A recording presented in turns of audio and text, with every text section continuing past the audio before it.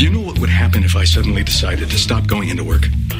A business big enough that it could be listed on the NASDAQ goes belly up. Disappears. It ceases to exist without me. No, you clearly don't know who you're talking to, so let me clue you in. I am not in danger, Skylar. I am the danger. A guy opens his door and gets shot, and you think that of me? No. I am the one who knocks. Hey, everybody, guess what? What? We got a bonus episode for y'all. Oh, boy. Oh, yes. It's a little crazy because we rarely do them. With TJ on the Nuge. Morning Zoo Radio, apparently. Yeah, man, drop your pants and you can win some Mellencamp tickets. Go to the mall. Love that Joker. I'll do the sound drops over here, I guess. This is Morning Talk Radio, or Morning Zoo. The Morning Zoo. No. What is the bonus episode on, Jim? The bonus episode... We are here with Kurt Halfyard, by the way. Oh, by the way, yes. This is... I don't do Morning Zoo Radio. All I can think of is that one of the morning radio stations in the Greater Toronto area would use the Fred Willard bit from one of the Christopher Guest movies. What happened? What happened? And I'm like, I thought that's kind of literate for morning radio. Well, that's kind it of cool depends. that they're using that. Well, But I they mean, use that, it all the time. But that what happened thing is literally just making fun of the concept of catchphrases, and they're using it as a catchphrase. And then using it as a catchphrase is it might be the opposite of literate. But Fred Willard steals those movies, man. He's great. yeah. No, we... He sort of walks into any scene, and then it becomes Fred Willard's scene. yeah, I know. It's great. No, Jim, go ahead. Tell us what the episode's about. It's about possibly my favorite TV show. It could even be of all time. Mm-hmm. Breaking Bad is a show that I'm interested in hearing more discussions about with people that I respect, who are very articulate and definitely bring a lot to the table in terms of how they feel about a certain show, movie, what have you. But I recently heard Kurt briefly bring it up on the Cinecast over at row3.com. And he had to hold back because, the other two co-hosts had not seen Breaking Bad yet. And I wanted to give him the opportunity to sort of expand on his opinions and his thoughts, particularly, and this includes Patrick as well. I'm very curious about everybody's reaction to the show as a whole, but also Season 4, and especially the finale, because there were certain things about it that people were bringing up that I didn't see. And I'm more curious about that reaction, and also maybe just to, guess maybe where the show is going to go next year. I think that would be a good discussion. Yeah, I want to talk about the show on the whole before we get to Season 4 and more of this about. Don't worry, listener, we will let you know once we get into spoiler territory, unless... Oh, it's going to get spoiler heavy. You should probably know that up front, that I would really be up to watching every It's on episode. Netflix Instant. Yeah. I think, is Season 4 on Netflix Instant? I don't know. 1 to 3 in Canada. Okay, that's probably true, but hopefully you're up to date, and if not, maybe you want to wait. I mean, we'll let you know when we're talking about Season 4, though, because I can talk about I want to talk about the show in general, because I am very critical about the Season 4 finale. Indeed. But I think it is one of the greatest shows of all time, and I really do want to emphasize that. Talk about your first experience with the show, too, and just in general. Because I'm just curious. I mean, I know other people have been raving about it before you sat down to watch it. I think Season 3... I don't know if maybe Season 3 had or hadn't started yet, but it had not concluded yet. But I think I watched it before Season 3. So I watched the first 2 seasons, and it's clearly, everyone was raving about it, and they were right. Sure. It's an incredible show. It sort of plays this impossible game where every episode ramps up the tension. We're literally from the very first episode there, like he's in way over his head, and then it just gets worse and worse and worse, and somehow it does that in plausible ways. It never breaks. I mean, again, until Season 4 finale, I feel it never really breaks the reality of the show, which somehow simultaneously exists in sort of this arch universe in which the people who run gangs are charismatic, like supervillains, but still has a lot of very human moments, and it never feels tonally inconsistent. Right. it's a fucking fantastic show. Everything you've heard about Bryan Cranston's performance is true. What's incredible about it is it's hard for me to think back before Giancarlo Esposito entered the show. It's hard for me to think about the show before him. Yeah, you always say, well, he kind of steals the show, but he doesn't come in till season 3. Right? Yeah. But, I mean, the show was great before then, but then Giancarlo Esposito is such an amazing job. If you try to interfere, this becomes a much simpler matter. I will kill your wife. I will kill your son. I will kill your infant daughter. I mean, this is the guy who played Buggin' Out in Do the Right Thing. It's literally the opposite character. Mm-hmm. And he has that kind of noirish turn in The Usual Suspects, right? Oh, He's wow. the investigator. I don't remember him in that one. Yeah. I'm curious to see some earlier roles from him now that I know him as Gus, primarily. Because I always liked the actor, but he was completely rewritten in my brain after he does Gus, because it's like nothing he's ever done before. Yeah. And it is one of those iconic TV characters. Like he's an instant wow character, and he just gets better. But it's funny, half the show exists without him. So right.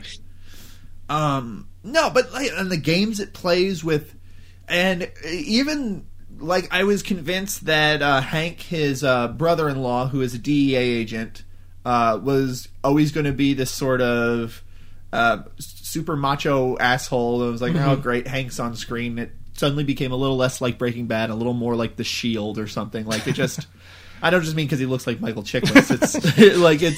He has this sort of tone where he's like, gonna do a little law enforcement, and where it's like, if you're really so high up in the DA, how are you so dumb and naive? But the character pretty quickly actually really does reveal himself to have a lot of layers. I think the role that is usually the sort of thankless role of the wife is one of the best characters. I think a good indicator of you want to tell if someone is sexist, just like, do you hate Skylar White? Because I've noticed a lot of people oh yeah, what a bitch. Once again, he'll blame his bitch mother for taking away what his loving father has given him. So, thanks for that. But you know what, Walt? Someone has to protect this family from the man who protects this family. You clearly... Well, she has one for huge chunks of the show. She has the thankless role of being the sort of suffering, complaining wife. So, but the all one of her thing complaints. But all of her complaints are 100% founded. Oh, no! I'm not saying she's not justified in being that, but she is that. And this is the weird thing. When I started watching Breaking Bad, the season 2 was already airing when I saw season 1, and I think season 1 is really short. It's 6 episodes. Yeah. It's like a long movie, basically. And I watched it like that, pretty much in one sitting. And then I left it for 3 years and watched part of season 2. And then I got really sick in November and then watched sort of from the halfway mark of season 2 to the end of season 4 in one almost continuous, slightly flu delirium. And the weird thing about it is that if you look at Breaking Bad in season 1, it's nothing, all the themes are there, but it's nothing in construction like the rest of the show. The first season, to me, because I actually have a chemistry degree, which is kind of funny, and a buddy, I work in a place that's all chemists and engineers for my day job, and I was recommended, which rarely happens, but I was recommended by a coworker, ironically the IT guy, not one of the chemists, to watch Breaking Bad. But it's funny that when you watch Breaking Bad, the first season is like when you're doing an undergraduate degree in chemistry, your professors are going to tell anecdotes of things. And the only one that was missing in the first season of Breaking Bad, almost every episode is like a chemistry professor anecdote of the sort of goal behind each episode. the only thing that was missing was like thalidomide. It may even be mentioned at some point in the show. But anyway, and it was fascinating that it became this sort of, we're going to tell this story, but we're going to have this, sort of pedantic framing device of these, chemistry anecdotes. I don't remember the specifics, but I know if I went back and I could tell you each episode what it is. And I found it to be the best joke in the entire series, which is quickly dropped. But the best joke in the entire series is that Walter White becomes the best meth producer in the southern United States just by knowing simple stoichiometry, which is the way to balance chemical equations. That was the greatest satirical joke of Breaking Bad season 1. The show becomes something else in season 2. Yeah. But that first season was this...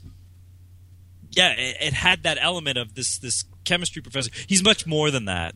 But if you look at season 1, a huge number of plot threads or character developments are they looked at season 1, which was right in the middle of the writer's strike, and that's why it was truncated. Right. Mm-hmm. They looked at it and they said, "What didn't work? We're on to something. People love this show.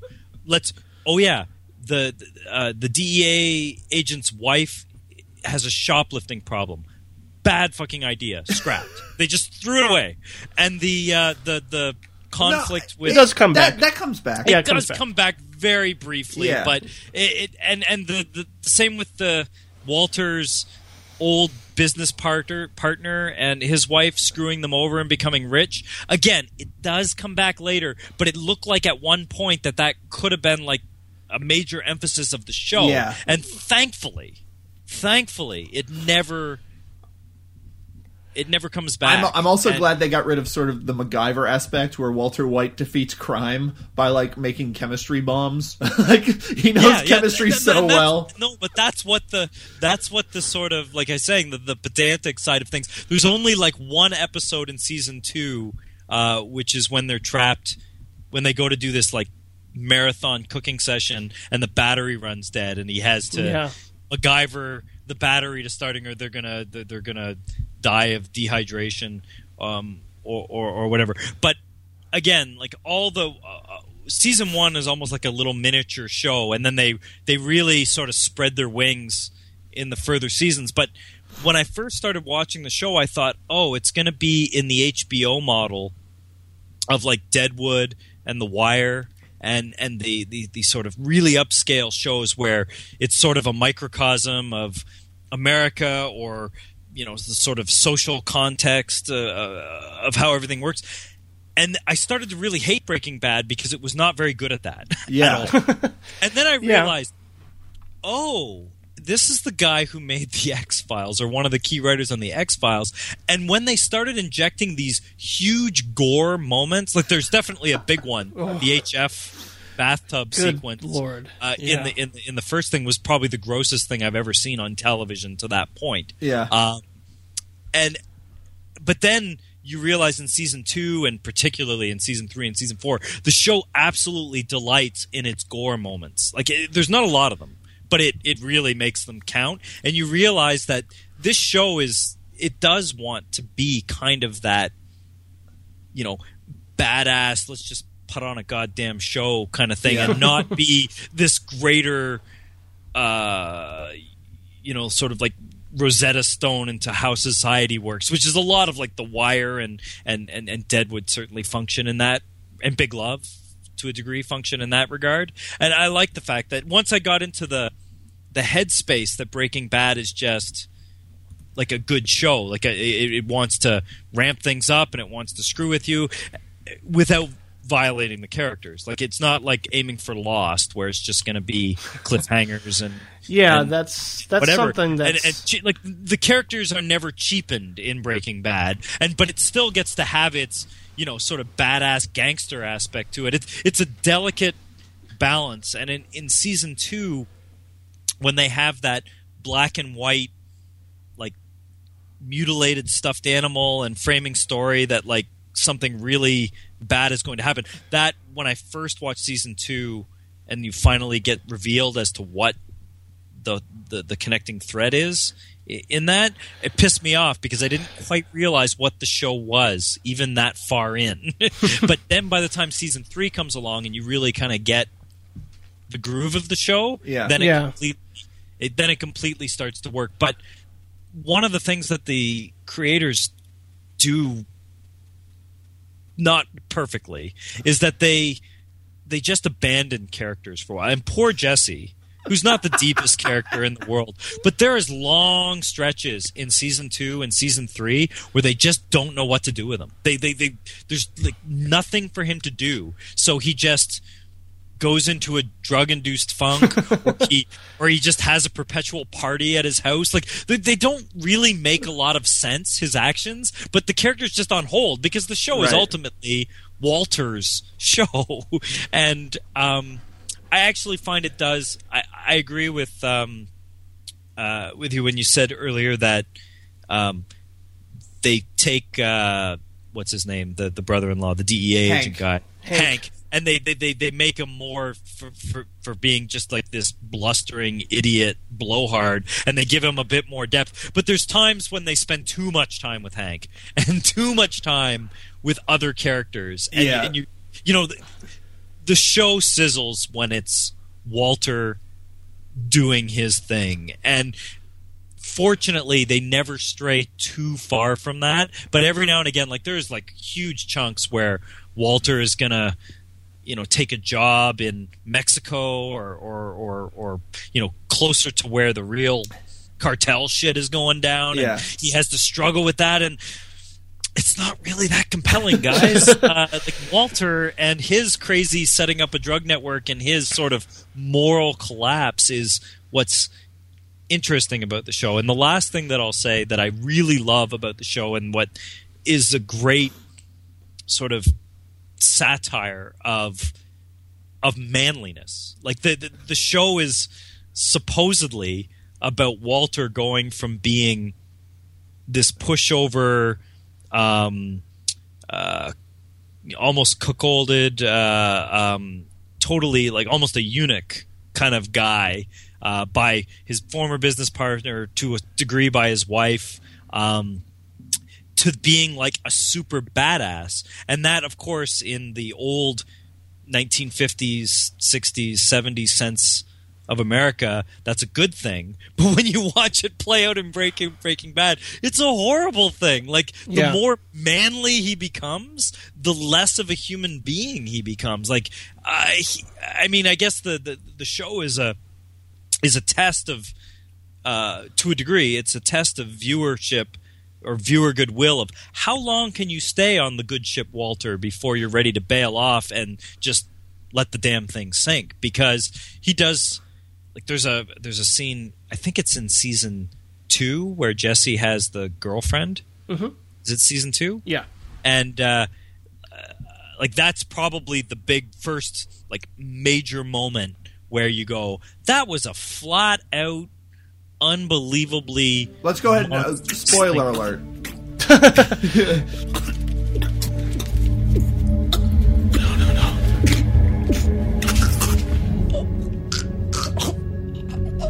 Let me briefly say that my first experience with this show, I remember looking at like a Paste magazine and seeing their DVD releases, and all I remember seeing was, why is the guy from Malcolm in the Middle in his underwear holding a gun? Yeah. And like thinking, what is this show all about?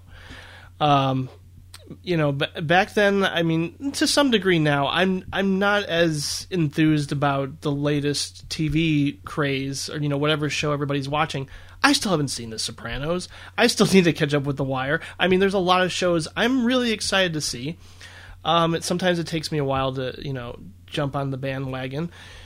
And Breaking Bad really hooked me in ways that I was not expecting, because, you know, it's a show that, I mean, I guess you know, all it really takes is a hook. All it really takes is a simple premise of, you know, somebody dealing with their morality and having to compromise in ways that I sure never would, but like to have some sort of justification for it.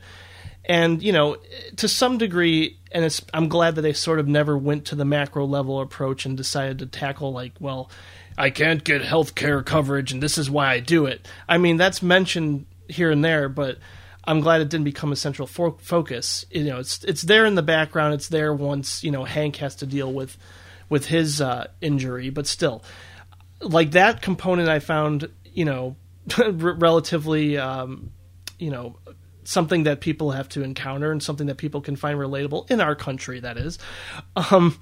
And just seeing Bryan Cranston absolutely come into his own as an actor, I found endlessly interesting. And, to see what he's had to go through, and all the decisions and the choices he's made and all the consequences he's had to confront.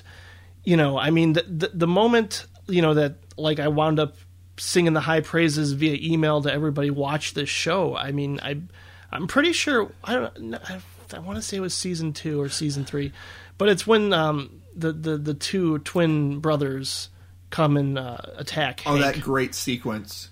Yeah, that I was not prepared for how, like, holy fuck, like, my reaction, my visceral reaction to that sequence.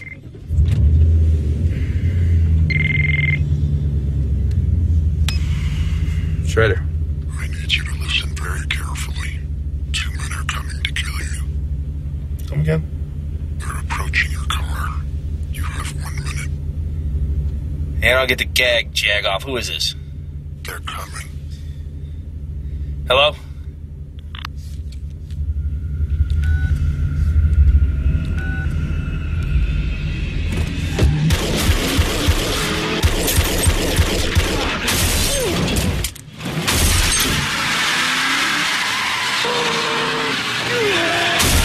That is, again, another example of sort of the dichotomy between sort of the more arch aspects of the film. Of the show and how it subverts it. Because for a while there, I'm like, oh, so they have Anton Chigurh now, like, so Anton Chigurh is twins now, and, like, that's kind of silly. But then, those, like, two characters almost made me stop watching the show because it was right after the end of season 2, and I'm like, oh my god, they're just gonna make it flat out into a comic book show. Right. And then the way that's subverted, where they take Hank not completely by surprise, but they have the jump. They still have the jump on Hank, even though Hank gets advance word. And it must have been season 3 because Gus they just get destroyed. But in a way that isn't, that you still believe it because it has such a huge toll on Hank as well, and that whole sequence is amazingly shot. Like, that was a great moment where it's like, okay, so they're not going to turn this into, like, it was subverting expectations. And this show does it on a regular basis. They're very good at, going back and taking something that initially gave you apprehension and then sort of fixing it. Another example is Tuco. The first sort of crime boss you see. I'm like, all right, so we're gonna get the typical. By the way, how come there's never a single intelligent Mexican gangster in any movie? Like, you get the Frank Lucas in American Gangster. You got all the intelligent, mafia people. Every Mexican one's just a fucking screaming lunatic. Meth head. But then after he gets taken care of, and you meet the people who are above him, they're all like, well, he was a lunatic. Especially Giancarlo Esposito character is such an antidote to it that it, in retrospect, makes that tolerable. He's Chilean, but I mean, he is running.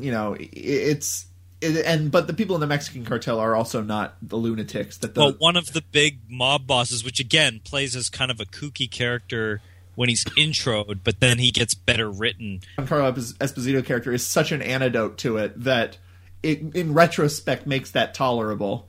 He's Chilean, but I mean, he is running.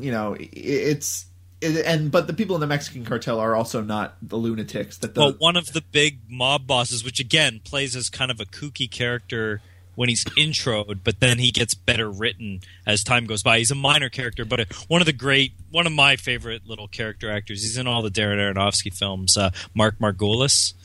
He's the guy in the wheelchair with the bell. Oh, man. Yeah. And I never recognized him from Aronofsky's films. He's the guy who plays Go and Pi, and he's in them all. Okay. He's just great character actor. And when I first saw him, I thought, okay, he'd be like Danny Trejo. He'd be just a little one-off guest shot or whatever.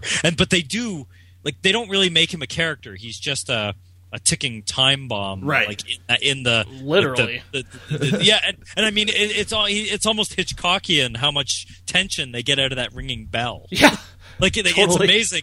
But then, as the show evolves, like a lot of TV shows, I don't know whether they had this planned out or whether it was a natural. Well, we've got these sort of things in the air, we can use them, and so he becomes a major character in season 4 at least, and he's around in season 3, and even though he only has like the first 2 episodes of season 2, and he's just really fun to watch when he's just a type, and then when they actually make him to be a real character, he completely comes into his own, and he's really a very satisfying semi-recurring character.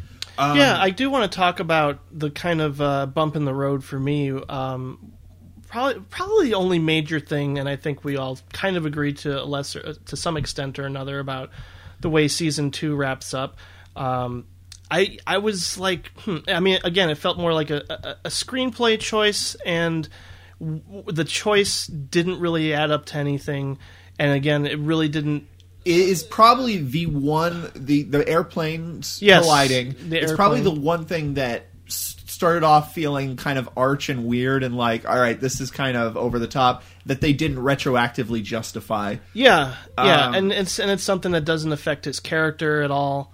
I mean, even at the beginning of season 3, it's pretty much just written off. But it was as if to say, like, one of the big themes of Breaking Bad is that actions have consequences, right. And this was the most arch way to say that, because it's like, okay, so Jesse got this girl back into drugs, and then Walter decides she's a risk to his family, so he just stands there and watches her die. And then her dad, Q from Star Trek, decides, or whatever, is under enough stress by losing his daughter and whatever, and he's an air traffic controller, and it's kind of like the butterfly effect in the New Mexico or whatever. I mean, clearly it was I mean, it's very almost like a cover your ass by Vince Gilligan and company, in that they make sure that you know as a viewer that they had this plan from the beginning by A, those framing stories, and B, if you look at the episode titles, someone pointed this out to me, like the fact that the plane crashed is actually revealed in the episode titles. Like I think it's like, flight something down, and then one of them is like XY, whatever the airport code for Albuquerque. Like, it's actually they like doing right clever stuff like that. Like, so it gets kind of a little bit much for me, because too much like Lost. But it's fine. That's too much like Lost. That's, I mean, I don't know, playing that. But it's not the idea of it. The way it's done in Breaking Bad is that it's not really relevant to anything. Yeah, it's not there. the focus. And they did it. And again, it's kind of like no, we're not just making this up as we go along. See, you saw that we were doing this right now. So maybe it's a little bit of them kind of trying to make a contract with you that they're being honest, but it feels a bit like, just do it. You don't have to justify yourself. I want to take this opportunity to talk about my first big problem with the show, and which is that like when I first started watching it, I thought the point was going to be not, and I believe I talked about this on an earlier episode when I first started watching Breaking Bad, and we mentioned it briefly, that the point would not be, it's about a guy losing his humanity. I thought the point was going to be, it's a guy realizing he doesn't have any humanity, because stuff comes so easy to him. But that didn't really play out, because the show keeps asking us to stop and marvel at how low he sunk, where it's like, okay, number one, he kills someone in the very first episode. He makes that bomb and suffocates someone. He kills another person, I believe next episode. Chokes him in the basement. Yeah, he chokes another person in the next episode. He lets a girl die. He causes the plane crash and shows no remorse at all for it. At a certain point, like, you stop. like you can only say, "Oh my gosh, look where he's sunk" so many times before it starts losing effect.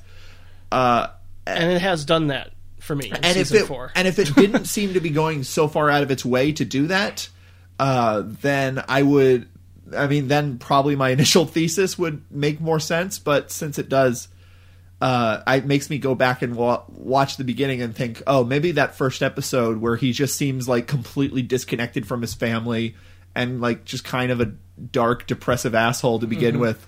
Like maybe that's just, I don't know. I feel like he already had to be there in order to make that sort of I should sell meth, sure, to leave. No, it's the crisis that makes the Heisenberg, I guess, side of his personality blossom. Yeah, I mean, but he's realizing it was there, but brewing. And is it Vincent Chase or Vincent? Who's the creator of the show? Vince Gilligan. Vincent Chase is from Entourage.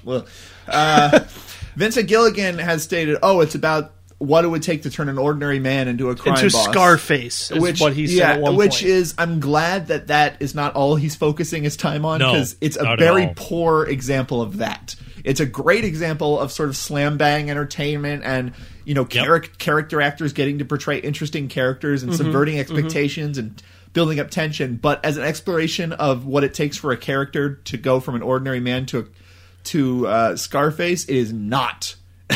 Yeah. And when it tries to you do see as a season over season, him finding his way to how to monetize, and how it never really gets it's not until season 4 that he gets ahead. Like for the first 3 seasons, everything that they do, they end up spending all of that money or more to cover up or compensate for where they are. Like they say that several times in the thing. It's like 2 steps forward, 3 steps back, and so forth.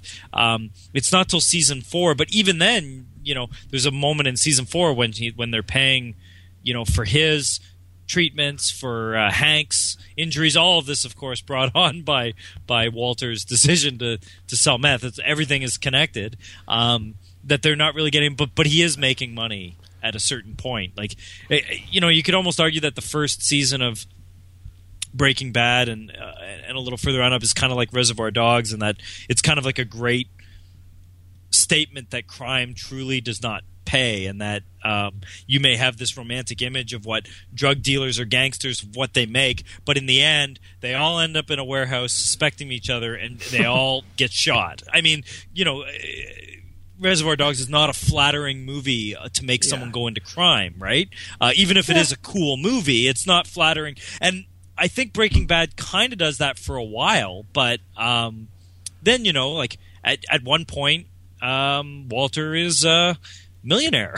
They did make... The one thing I never got with all the conflict between Walter and Jesse and Gus, who is the, super vertically integrated, very ambitious, controlled drug dealer, is that through all of their conflicts in season 3 and season 4, where and how does he pay them? Like through all of this, like, oh, maybe he's trying to kill me, maybe he's not direct depositing his paycheck. So like there are many things that in the service of being really good entertainment, like Jesse has the whole thing with Tuco, the drug dealer, and he's brought in for possible murder and this and that, and then it's just dropped. It never comes back. Like there's so many, like the cops just conveniently forget about shit. And for a while I keep expecting cops to show up at Jesse's never-ending party in season 4 and like him suddenly being like, "Oh, we found drugs and then we found connection." Like how does no one ever call the cops on that never-ending fucking drug party in the middle of a nice suburb? Well, and that's exactly. I mean, it's not a huge criticism against the show, because when you file in what the show is about, it's not aiming to be perfectly realistic ever. Like those gangsters are like the ultimate clue. Like they're so ridiculous, those two guys. I'm willing to suspend disbelief, and so it asks for a little bit, but it is one of those shows that provides you this illusion that it's tightening the noose around Walter and that things are coming back. But it certainly gives him breathing room in unexpected ways. It just by being not where the show wants to go dramatically. So they're like, well, yeah, we started that, but fuck that. We're just going to forget about it. Just like what they did with some of the character arcs in season 1. It's a show that truly learns what its strengths are as it goes along. Like, I mean, one of the things totally agree with that. Yeah, you could make the argument that Bob Odenkirk, who's great, as my God, the so shiesty slime bag lawyer. Better call Saul. Lionel Hutz, basically. Well, with his Don Cherry kind of suits, and he's just. But at the same point, I mean, he's a great character, and he's incredibly well played. Like it's a signature. I mean, whether you're a Mr. Show fan or not, I mean, it's a signature role for that guy. Let's just say I know a guy who knows a guy who knows another guy. What did the Academy hire you right out of the womb? You guys get younger every... What'd you say to Babyface, huh? Did you say anything stupid? By anything stupid, I mean anything at all. As to your dead guy, occupational hazards. Right. Drug dealer getting shot. I'm going to go out on a limb here and say it's been known to happen. But let's start with some tough love, all right? Ready for this? Here goes. You two suck at peddling meth, period. There are laws, Detective. Have your kindergarten teacher read them to you, right? Go grab a juice box, have a nap, go on. How would he, of all people, buy a laser tag business? It doesn't add up. It adds up perfectly. Walt's a scientist. Scientists love lasers. Every time they have a problem, better call Saul. Like he knows someone, or he's got a plan, or whatever. And it strikes you as strange that you would think that Gus would be highly aware of this, but again, it's never ever broached. That like, I mean, sometimes Saul wants to leave, sometimes he doesn't want to leave, whatever. But he is kind of a, how do we get out of this? We'll have Saul will know someone, or Saul will have something that we can now pass to Walter, which they never had in the first 2 seasons. You know what I mean? He becomes which more of a player over time. Yeah, gave more of a sense of danger once they set up with the super meth lab, and it becomes this head game between Walter and Gus. They do drop that sort of out in the wide world element that the first 2 seasons had. I also like the sort of digressions that it will sometimes do, especially in its opening scenes. Do you remember before the 2 Anton Chigurhs come out, there was a mariachi band singing a song about them, giving us a summation of what's happened so far. I like that. Or that they'll spend a whole episode like Fly. Like, one of my favorite episodes. We're gonna stop the story so we can comment on the story. Yes. Well, like I said, Fly is the like the Samuel Beckett episode. Yeah, definitely. And it actually has a very like 2 very poignant moments in what is otherwise a totally arch episode. Like, it's the only episode of Breaking Bad that is so disconnected from the through line of, bad shit is always happening to Walter. In this case, it's this like little farcical absurdity right in the middle. But at the same point, they graft in the Walt's apology to Jesse for killing that girl, Jane. Yeah. He doesn't understand the apology. Yeah. And later, at the end of that episode, he's up, and Walter says, I know you're skimming off the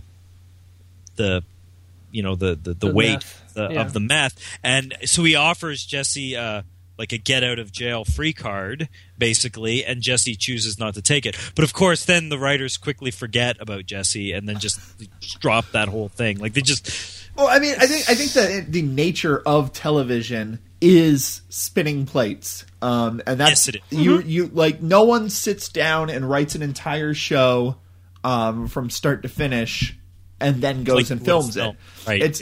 And so the art of making good television is the art of being able to spin plates and being able to distract the audience's attention and to retroactively make things seem like they were purposeful when Yeah, that's what Lost failed to do. Yes, because I mean, there's nothing. People, they didn't know what they were doing during Lost. It's like that wasn't the flaw. The flaw of Lost was it was clear that they didn't know what they were doing. Yeah, and there was no good payoff. For a good while, X-Files was very good. Well, I was going to say that's the hilarious thing is that Vince Gilligan comes from X-Files, which was in the end some like the screwed upness of X-Files mythology and its failure to pay anything off ever is way worse than Lost ever was. Yeah. Like Lost is like it's clearly The Prisoner, then Twin Peaks, then the X-Files, then Lost. Like that's a clear progression of sort of sugar cookie or whatever the little like mystery clue. Like what's going on? I have to be drawn further into the forest by the sugar crumbs that the writers are doing, and each one gets a little better at hiding their holy fuck, we're just winging this shit. Because I mean, there's no doubt at many points during Twin Peaks that no one has any clue what they're doing. Like, I mean, as much as that show is praised and I love the show. There are long stretches where they are just so winging it, and I mean that's David Lynch's style to a large degree, anyway. But you can clearly tell when he left that show to do other things. Yeah, and when he comes back, like the show just gets refocused immediately when David Lynch comes back. But yeah, and X-Files goes further. I think X-Files screwed the pooch so hard that it is clearly to me one of the greatest shows of all time, and people will never ever say that without reservations. They will never ever say I've never heard anyone just say, unless they were just like a total fanboy, I'll never heard anyone just say like X-Files is great except for like the last 4 seasons. Like it's when David Duchovny left, it was not even before even that last season he was on wasn't but because especially, I mean, I fucking love that show, but I skip mythology episodes because number one, they are not good on their own. So that's something like I think Twin Peaks. Even when you're watching it, even if it didn't add up, I really, really hate where Twin Peaks went. But they're fun to watch on their own, like that. Yeah, it's fun to watch them. Well, Twin Peaks and The Prisoner have the advantage of brevity. The problem with X-Files, and to one degree or another with Lost, is that they're like a ton of seasons, and the seasons are 20-something episodes a pop. Like, and each episode is an hour. Filler. You can't do that without constantly filling. That's the neat thing about Breaking Bad and the modern HBO model of television is that your season is like 11 to 12 hours. And while that does seem long, it's not 19 hours once you factor all the commercials out of cable, basic cable, whatever. And I think that Breaking Bad fits into that 10, 11 hour. There's not a ton of filler in Breaking Bad, which is refreshing. No, I never really feel that way. I mean, people feel their slow spots. There are people that feel that way. I think season 5 is going to be, having not seen it because it's not made yet. I think it's going to be irrelevant. Like I actually, honestly think they could have stopped at I win. Like that could have been the end of the show. Done. I've doubted them before though. When season 3 ended, I'm like, okay, well, there's nowhere this show can go. Like they are clearly. Well, we need to see what. But season 3 actually ends on a cliffhanger. But it ends on a cliffhanger. But I couldn't possibly imagine how it could continue. I couldn't possibly imagine how within 30 minutes of the first episode of the new season starting that they would be alive. Right. And I was so doubtful. Don't doubt Gus. I was so doubtful that like I started season 4 convinced it was going to be shitty, and I'm not. I'm not saying I really think there's a big difference between the cliffhanger season 3 ended and the sort of like complete deflation of tension that season 4 does. Like season 5 is going to be, it could be a good show, but it's going to have to be a very different show.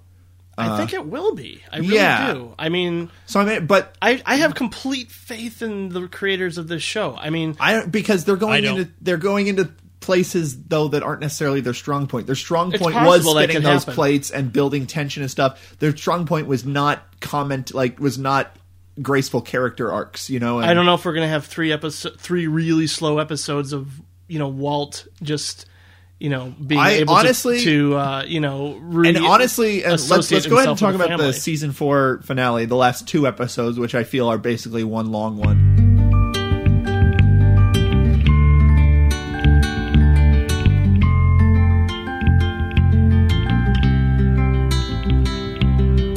Season 4, after season 4 finale, season 5 is going to have to start with an explanation of how any of that makes any fucking sense. Like, they might get to that. Okay. I don't know if it's going to happen right away. So the episode before the finale, Jesse's sort of his girlfriend's son has been poisoned, and Jesse immediately assumes that it was Walt because Walt was mad at him. That makes no sense. I thought that was the point. They hinge that on this weird eye contact that Walt makes with the kid when he goes to the door. Like, it actually, I remember in real time watching that scene going, that's just weird and random that they hung on that for an extra second. It was like a big green arrow pointing to something. I had no idea, and I really didn't think of it after. But of course, after in hindsight, then it be okay, they lingered on that because they wanted to make the point. The problem with, before we get into the last 15 seconds of the last episode of season 4, the problem, I can sum it all up in one sentence. Walt, over the course of the show, is a terrible liar. And the show postulates that he, overnight, becomes such a convincing liar that it's mind-blowing. Like, because you watch the way all those scenes play out, and you do not believe for a second that he's making anything up because he's acting how Walt normally acts, and it's a incredibly disingenuous thing in the show, like to undercut. Like, if you look at all these times when he makes up shit for Skylar, it's horrible. You can watch though that Skylar and him, even before she knows about what he's up to, has this weird social contract of, you're dying of cancer, we got all these problems, I'm just gonna let your bullshit slide. And that's the way, as a viewer, I can rationalize as to how long Skylar goes along with Walt's awful lying. And every time Walt goes into bad lying mode, it's incredibly obvious. Especially in that one moment in season 4 where Hank is taking him to the laundromat. Walt's just like stuttering, like, whoa, what are we doing? What are we doing? Yeah, so why instantly, with that final plot development, does Walt become, like Machiavelli? I can't rationalize it. It really hurt me. Also, I don't think it makes sense because, number one, the way the filmmaking is extremely convoluted. Little kid's been poisoned. Oh, okay. So what happened was he must have immediately and you see Jesse's face, and immediately you go, "Oh shit, the kid sneaked a cigarette." Which had their the rice and which had their super poison in it. Oh shit! Then Jesse runs outside and looks at his pack, and I guess you tell that he notices it's not there. Oh shit! The kid sneaked the cigarette. Jesse, what did you do? Then Jesse goes to Walter and starts screaming at him that Walter poisoned the kid, and you're like, wait a second, why the fuck is he assuming Walter? Yeah. And then he goes, oh, because you were fucking angry at me, so you poisoned a kid. That's not a leap of logic that anyone would make. Okay, and I've heard you justify, well, people in that state, they make illogical, jumps. But the problem is, that is textually what Walter assumed Jesse would do. And how on earth would you assume if this kid is poisoned, and we're going to assume that Walter gave him the cigarette and forced him to smoke it, or how does that even work out? So I thought the whole point was Jesse's going insane because clearly Walter didn't do anything. And then Walter's going, oh no, it must have been Gus to make you think I did it. And I'm like, no, that doesn't make sense. That's another fucking logical step removed that Gus would assume that Jesse would assume that Walt did it. And then in the end, when you realize Walt really did it, that means Walt would assume that Jesse would assume it was Walt, but then believe that it was Gus who was assuming, like... Oh my God. Like my mind's gonna explode. The amount of bullshit, like, logical leaps that have to be made for that to make sense.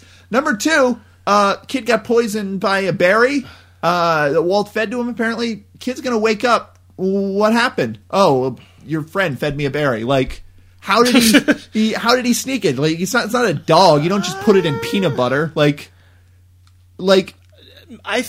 makes no sense. Who do you know? Who's okay with using children? Jesse, who do you know? Who's allowed children to be murdered? Gus! He has been 10 steps ahead of me at every turn. And now, the one thing that he needed to finally get rid of me is your consent. And boy, he's got that now. He's got it. And not only does he have that, but he manipulated you into pulling the trigger for him. Only you and I knew about the rifle. No! You don't even believe that! Gus's cameras everywhere, please. Listen to yourself. No, he has known everything all along. Where were you today? In the lab? And you don't think it's possible that Tyrus lifted the cigarette out of your locker? Come on. Don't you see? You are the last piece of the puzzle. You are everything that he's wanted. You're his cook now. You're the cook, and you have proven that you can run a lab without me. And now that cook has reason to kill me. Think about it. It's brilliant. So go ahead. Come. If you think that I am capable of doing this, then go ahead.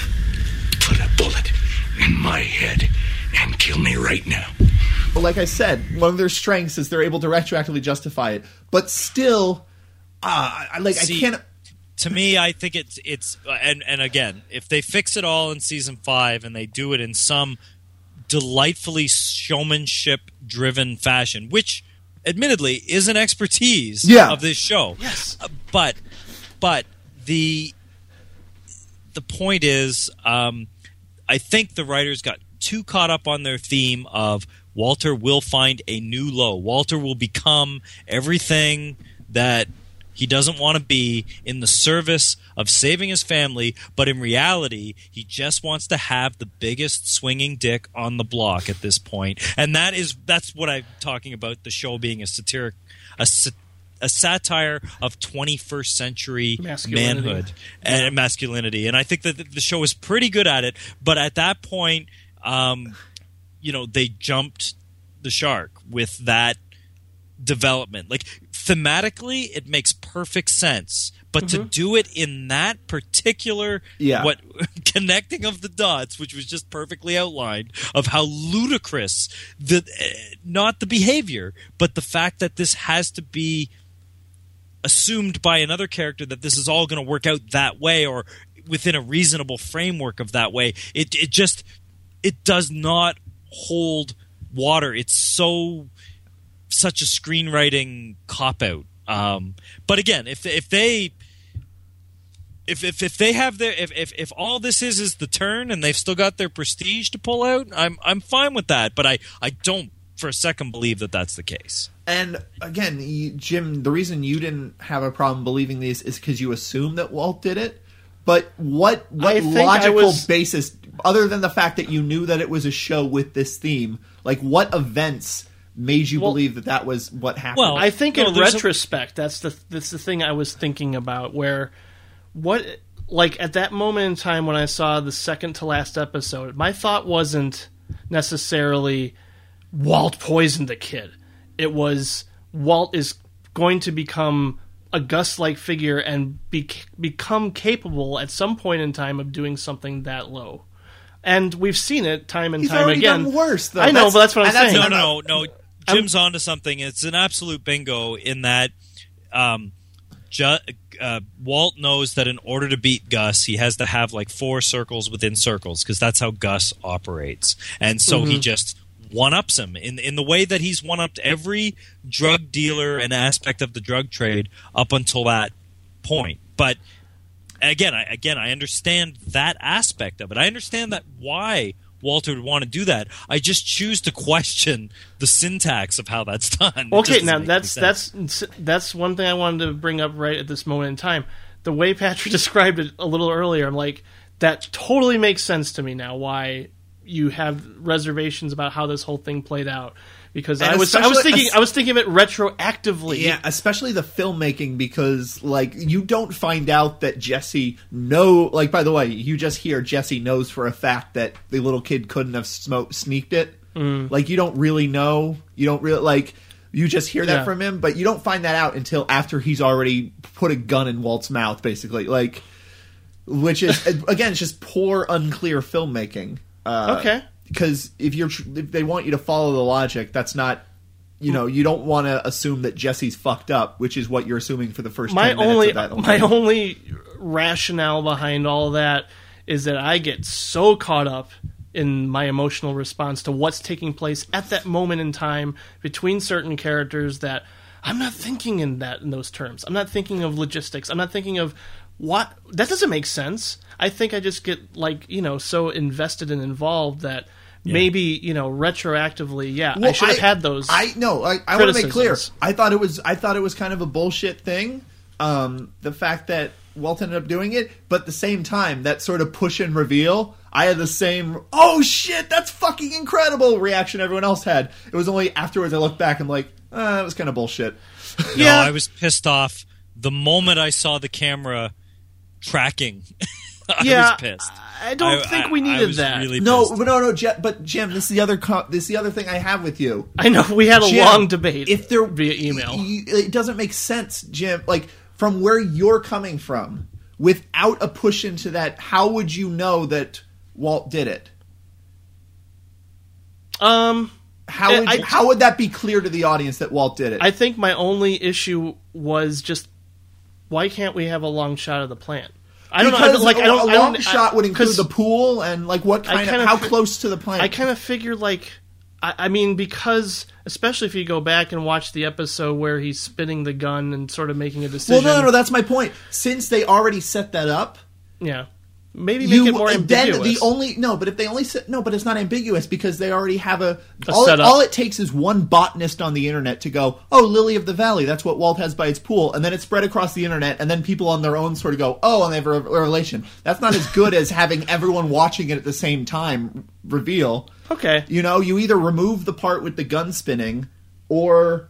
but even then, like, all it takes is one botanist to go, Lily of the Valley, that's weird, because that's one of the plants Walt, like... Because the average person doesn't know what the fuck Lily of the Valley is. Mm-hmm. It sounds fake, honestly. It sounds like a plot device from a Final Fantasy game. Maybe it's because, I don't know, maybe I wanted to... I'm not saying I'm so programmed to expect a cliffhanger of whether or not Walt did it. I mean, at the time, I was thinking... Go ahead. The ending's not a cliffhanger.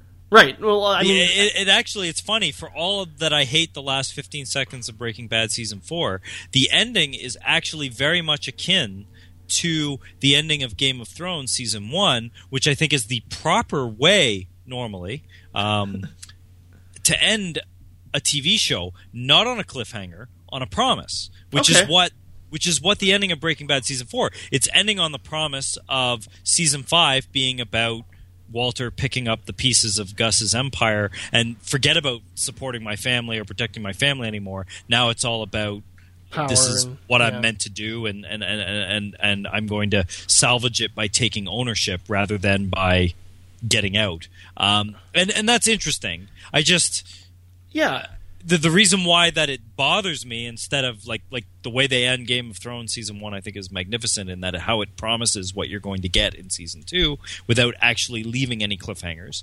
But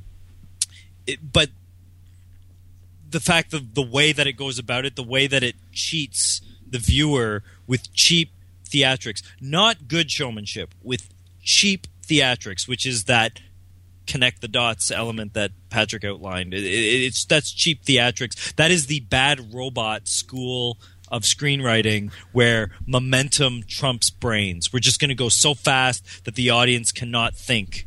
And so we don't have to make sense. Well, sorry, this is the 21st century and people rewatch shit and people reflect on it after. So, it doesn't hold water. I'm perfectly fair with I will withhold judgment until season 5 does what it does. But my gut instinct is to say that season 5 will be a colossal fuck up.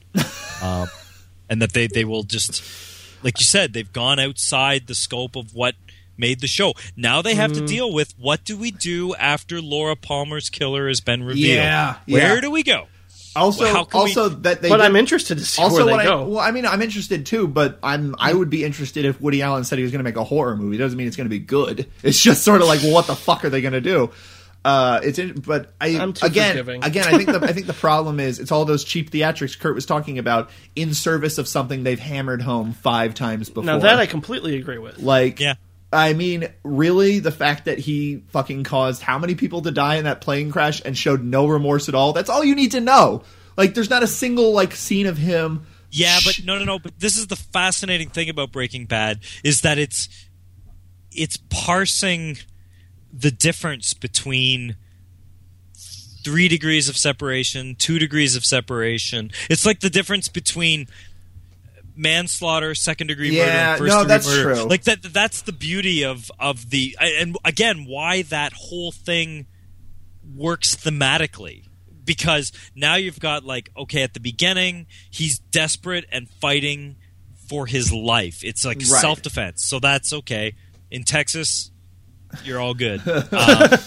And then it becomes I did a bunch of things, and those things rippled out and had horrible context. But now it's like, corporations poisoning the environment. Well, we were allowed to mine there, and I'm sorry, we didn't intend to wreck this patch of land. It's just business. So that was like the plane crash. And then some of the casual murders where he bails Jesse out and he just comes in guns blazing because Jesse's. So now I'm helping a friend. But the girl in season 2, which I think is the first one, and then, but that's just a opportune moment. Like, if Walt wasn't there, she would have died anyway. It's a passive way. Whereas the final season in Breaking Bad, it's a, Rube Goldberg premeditated fucking mousetrap that he builds intentionally, very quickly, in cold blood for the whole thing. So that's this is the weird, that's a good moral point. Relativity that the show digs into. And again, I see that working thematically. It's just, there is what you say, a suspension of disbelief. I can buy the 2 Mexican super goons because the show is kind of like this. It's just, for some reason, my issue, completely my problem, that I cannot suspend disbelief around this big set of assumptions to make Walt's super plan work. And they don't even give you the slightest of handholds to say, well, he just seized a little bit of serendipity. No, they make it like he's some, Kasparov, see every possible freaking angle. Yeah.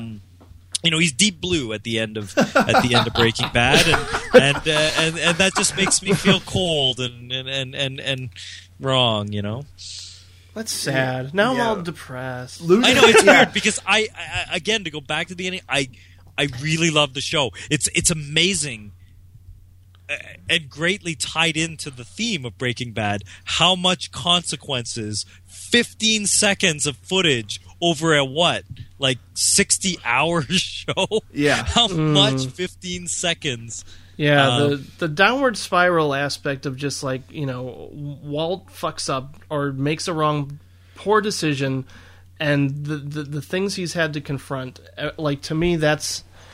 I mean, it's not so much like him losing his morality. That's. I mean, I brought that up at the beginning where I thought, the first, Yep.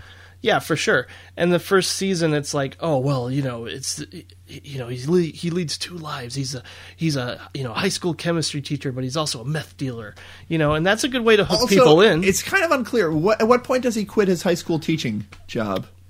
I don't know. Well, it's very clear. It's right in the middle of an episode. It's made very explicit. But the thing is, in the first two episodes, because he's moving through the stages of cancer, he's on leave. Right. But there's a point where he makes a pass at the principal.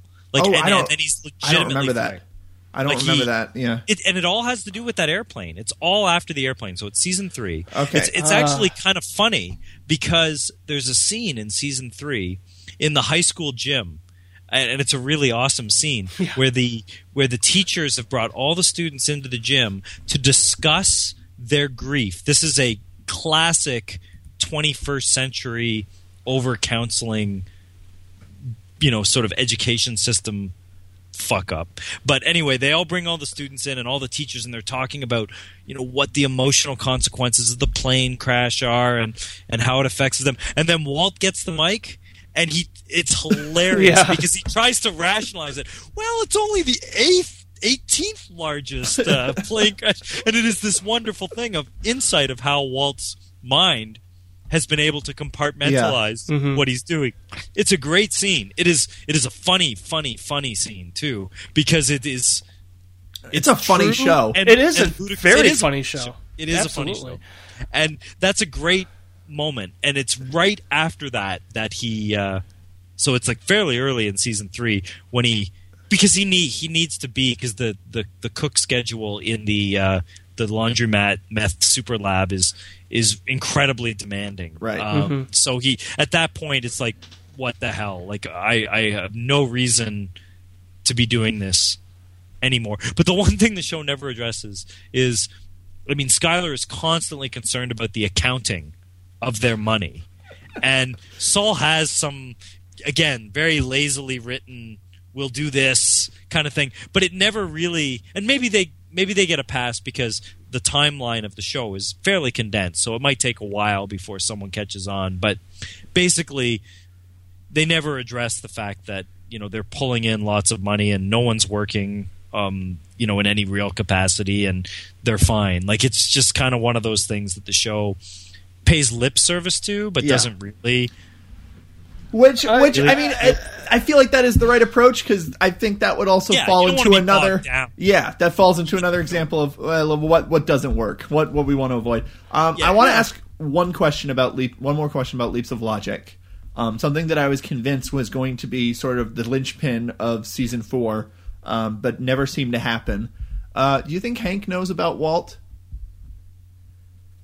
Oh, because at a certain point, all the stuttering and all of the nervousness and all the expertise and all the arrogance about the at a certain point, Hank has been shown not only to be smart, but to be one of the best that DA has as far as putting evidence together. I would have figured after the moment Walt was really drunk at the dinner table. Yeah, that seemed really. I was convinced that was I was convinced about Hank was going to read into about that. 6 episodes in, I'm like, okay, so this is going to end with Hank confronting Walt or something. And the initials in that book, back up for a second. Or Walter,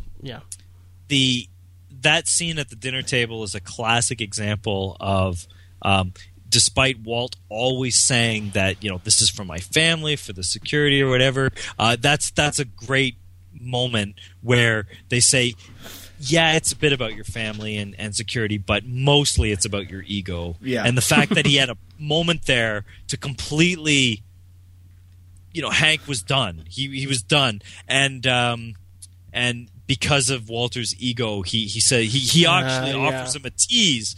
And one, you could argue, again, that's the writers, making their show perpetually move with that tension. But I don't know. I don't ever think that Hank knows. I think that one of the conceits that the show takes extreme delight in is that Hank is such a man, and Walt is such a not man in Hank's esteem that it's a big blind spot. It's the ultimate blind spot for Hank, and they play that out with Walt's son all the time. Yeah, the show plays that out, but then there are weird moments, like when Walt comes in and when Hank is having the panic attacks and he doesn't want to take the job and he doesn't want to really commit to anything, and Walt comes in and basically tells him to be a fucking man. Like I love how the show does that. Like it really does hammer the shit out of that without ever exhausting the well. Like the manhood element of the show to me is what keeps me going, particularly because it's being very ironic about it. It's being very satirical about it. It never ever for once believes that that Walter is taking the morally superior man or role by being the most manly man. It's a fascinating, I don't know, deconstruction of masculinity in this time and place right now. It's probably one of the strongest elements of the entire show. I guess intellectual elements as opposed to the pure showman. Like, I mean, when people get shot in the head or have their faces ripped off or whatever, the show really delights in. Yeah, for sure. Like I think there's a point, Box Cutter. It's like it might be the first episode in season 4 where Gus just cuts this guy's head practically off, and the camera never looks away. It just. It's so crazy. Yeah. Can I talk to you? Violent. Gory that is. So in the episode, which of course in their own clever, winking way that they like to do, is called Face Off. Half of Gus's face is blown completely off in the finale. Did anyone else think for a split second that he was a robot because the skull was like kind of metallic colored?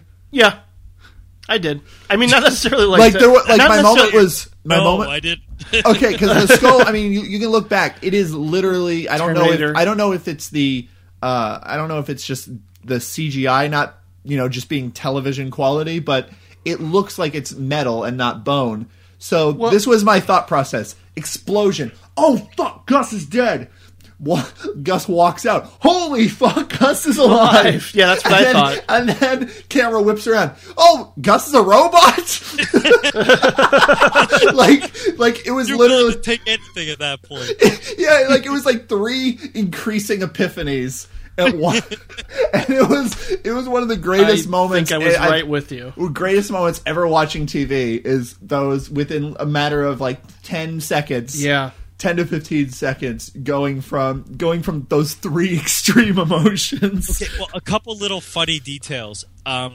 Gus's assistant is constantly searching the room for bugs, but doesn't notice the gigantic bomb on the wheelchair. That's funny. That's just funny that exists.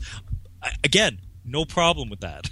And the fact that they do the Gus walk after the bomb goes off, to me, that is Breaking Bad at its showmanship fucking finest. I no problem with that. It's funny that I have the big issue with the friggin' plant and what that implies, but all of the little like Breaking Bad flourishes, no problem. I just feel that the final ending is dishonest to how well written everything else is, like in terms of Walt's journey. So I'm somewhat convinced. Just a little bit. No, I mean, I'm just saying that between the two of you, I'm definitely leaning more because I guess it's a kind of a selfish reason why I wanted to have this bonus episode. I'm not quite seeing that, but I really want to hear explanations, arguments for why that is considered poor writing, and the more that's been brought to my attention, I'm falling onto that side, but.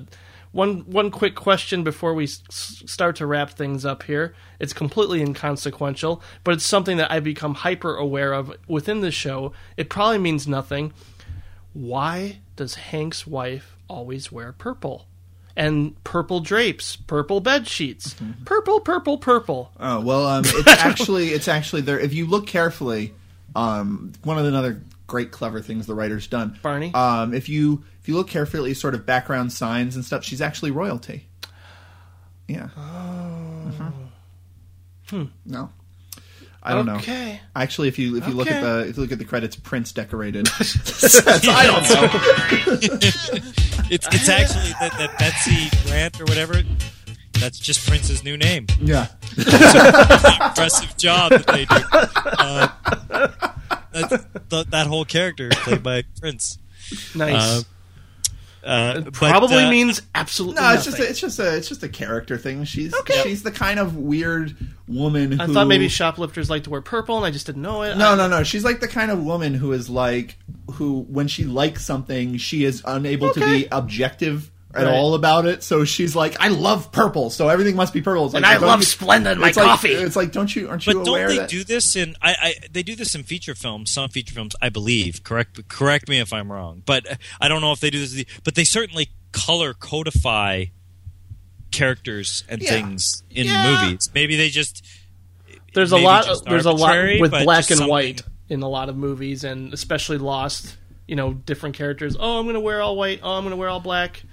Those colors. That's all semiotics. That's all like you see John Wayne in the white hat, you see the guy in the black hat. Who's the villain and who's the hero. True. It's just a shorthand. I just wasn't sure. Maybe the color purple. I don't think the exact color of purple is a shorthand for anything about her character. I think just the fact that all of her clothes are a color. Are you sure it's not a reference to Spielberg's Color Purple in any way? No, I think it's. I think it's actually a reference to a traumatic childhood experience in which she got a purple nurple. Okay. Yeah.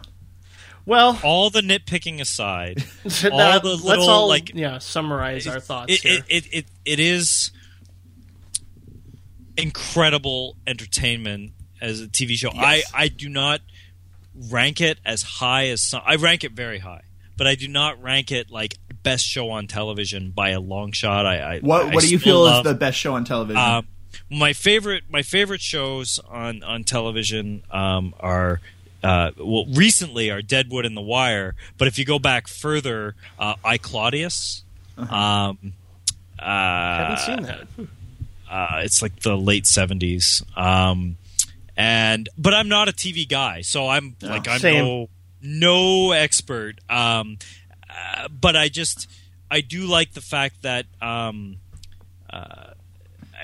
I think Deadwood and The Wire have a lot more on their mind about saying something about society.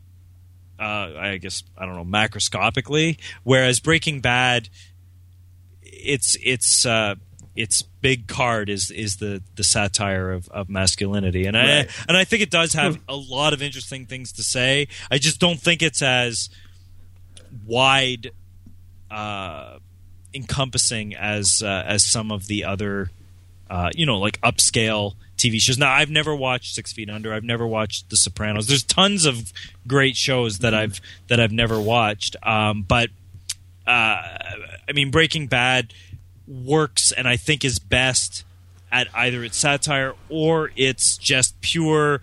We're gonna wow you. We're gonna wow you. But the problem is that the only thing is that after 5 seasons eventually, if you keep upping the bar, there's a point where nothing can, you're spinning your wheels because you've hit.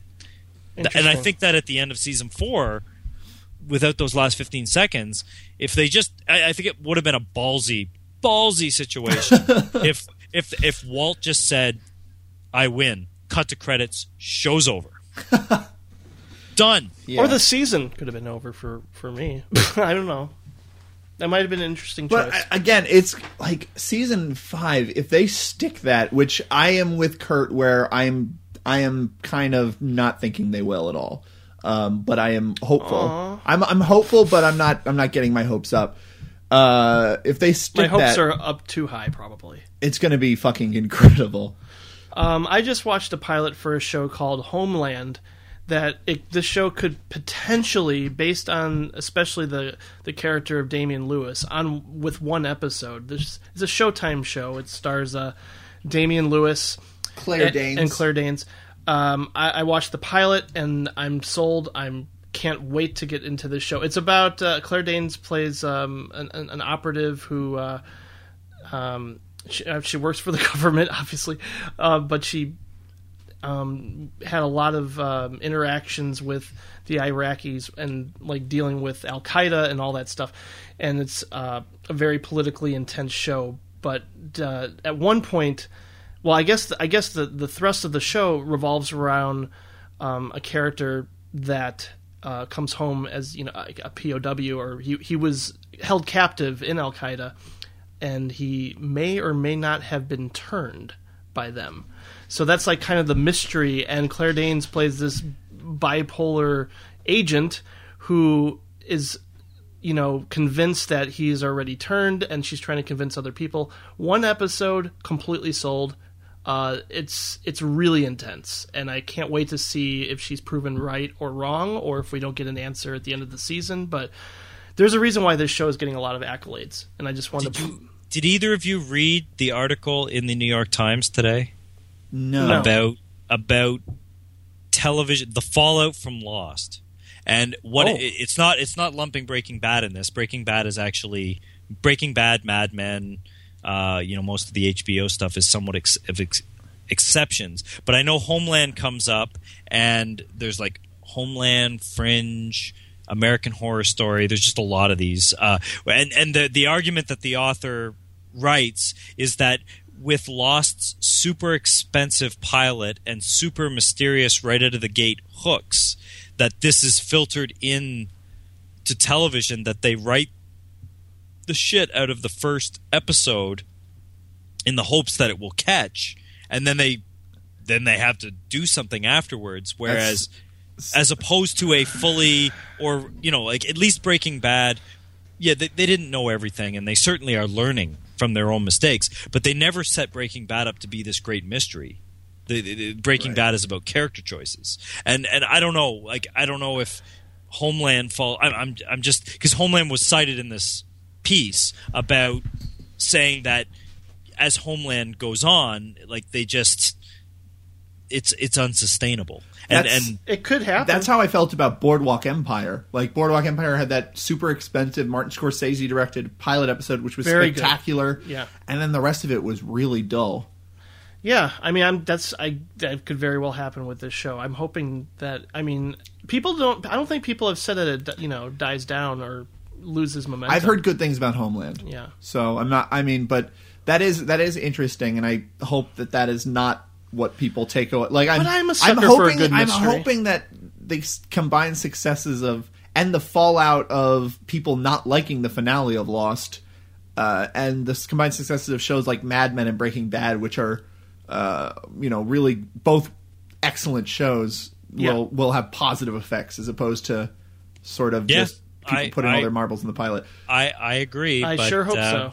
It's tough. Like like shows like Breaking Bad, they seem to come out more often now. Like many people say, we're in a golden age of TV, and judging by what's out there versus other decades, I'm inclined to agree. But there is a point when you stop and you look around and you're like, there are X number of channels, and the original content of X number of channels equals this. Like, it's amazing the amount of product that exists in a business model that, as the internet and BitTorrent and everything else eats away. Like if you go into Wikipedia, it says Breaking Bad cost $3 million per episode, and you think about it, Breaking Bad has no spaceships, laser guns, makeup.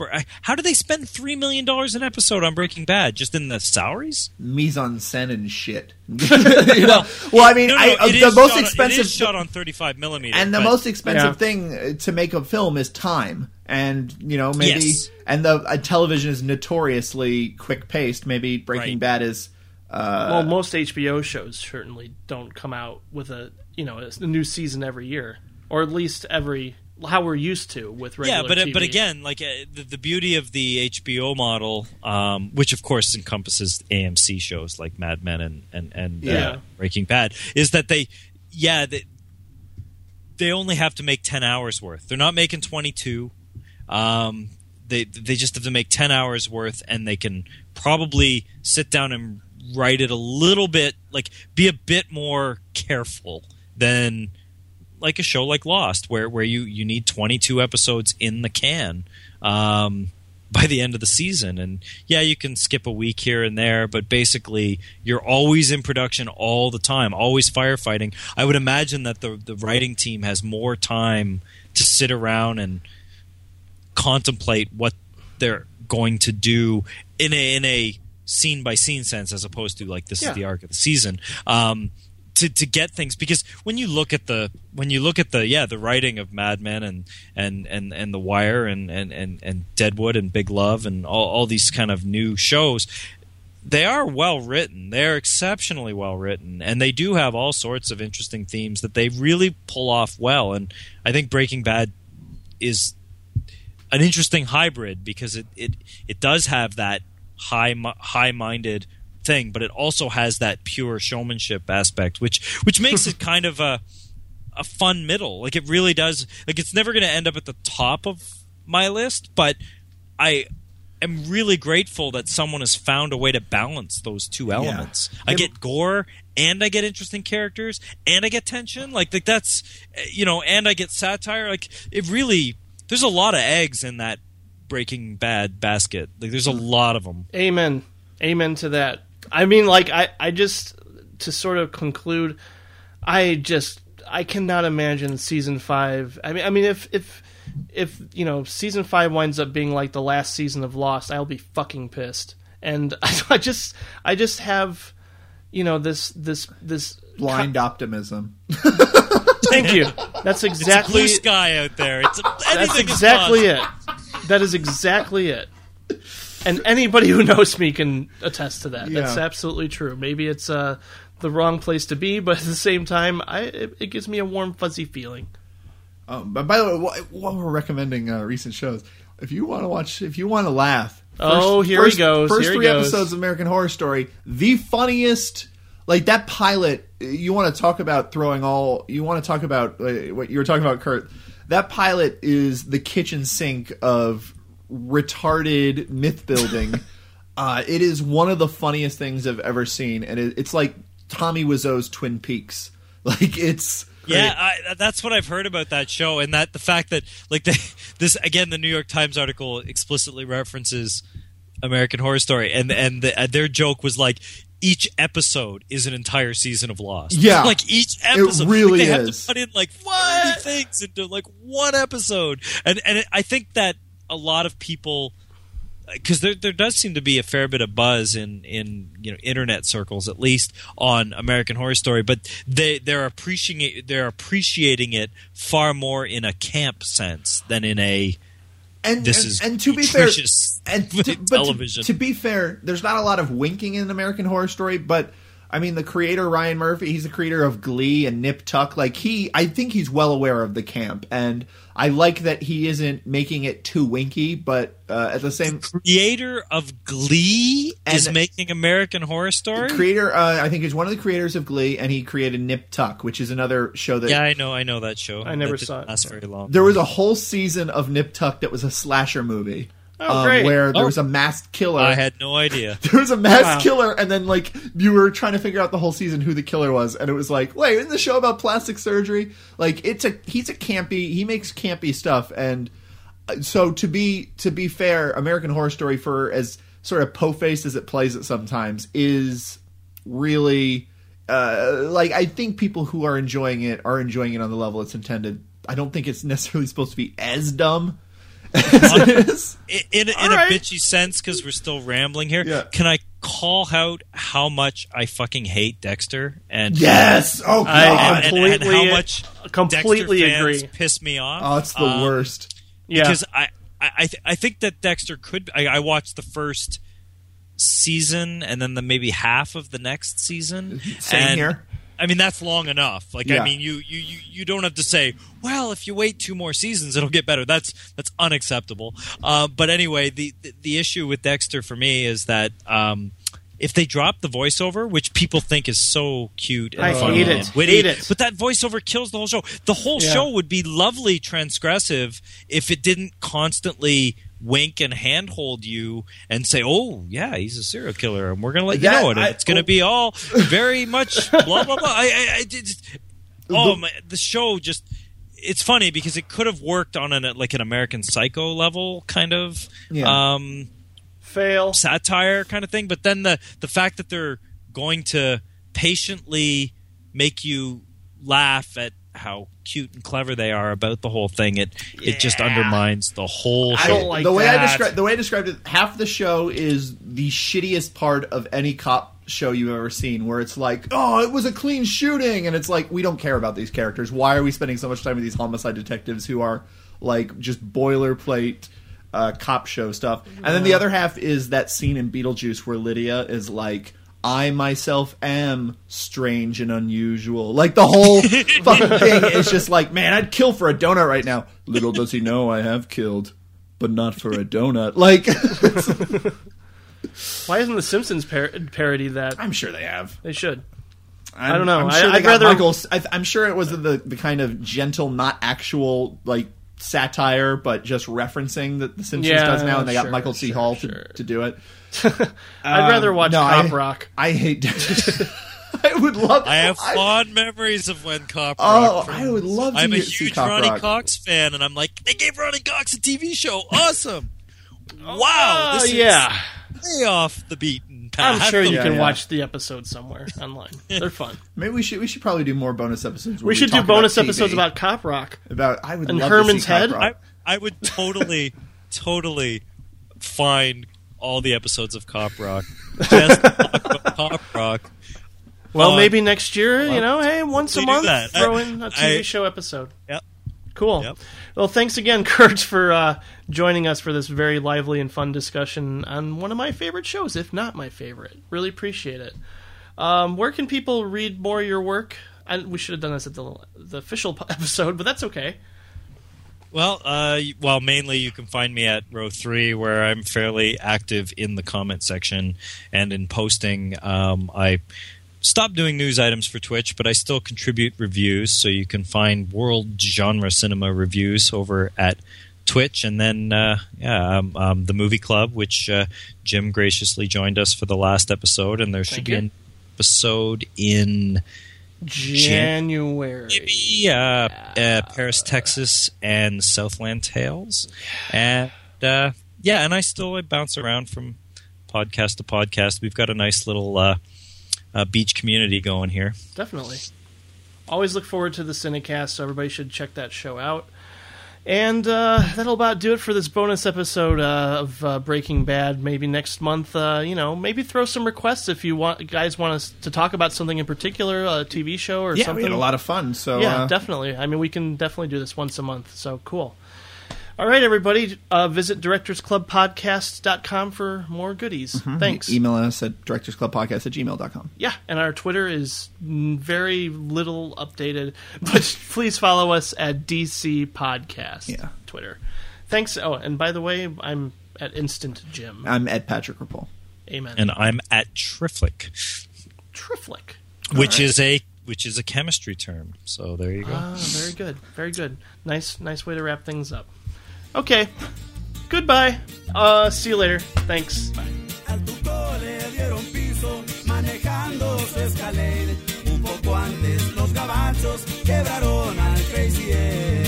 He's like, I love purple, so everything must be purple. It's and like, I love Splendid, my coffee.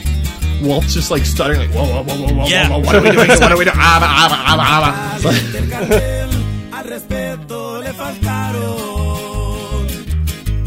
Hablan de un tal Heisenberg que ahora controla el mercado. Holy fuck, Gus is alive! Yeah, that's what I thought. And then camera whips around. Oh, Gus the robot! Like, Perdonado, ese compa ya está muerto. 4, 3, 2, 1, Earth below us, drifting, falling, floating, weightless, calling home.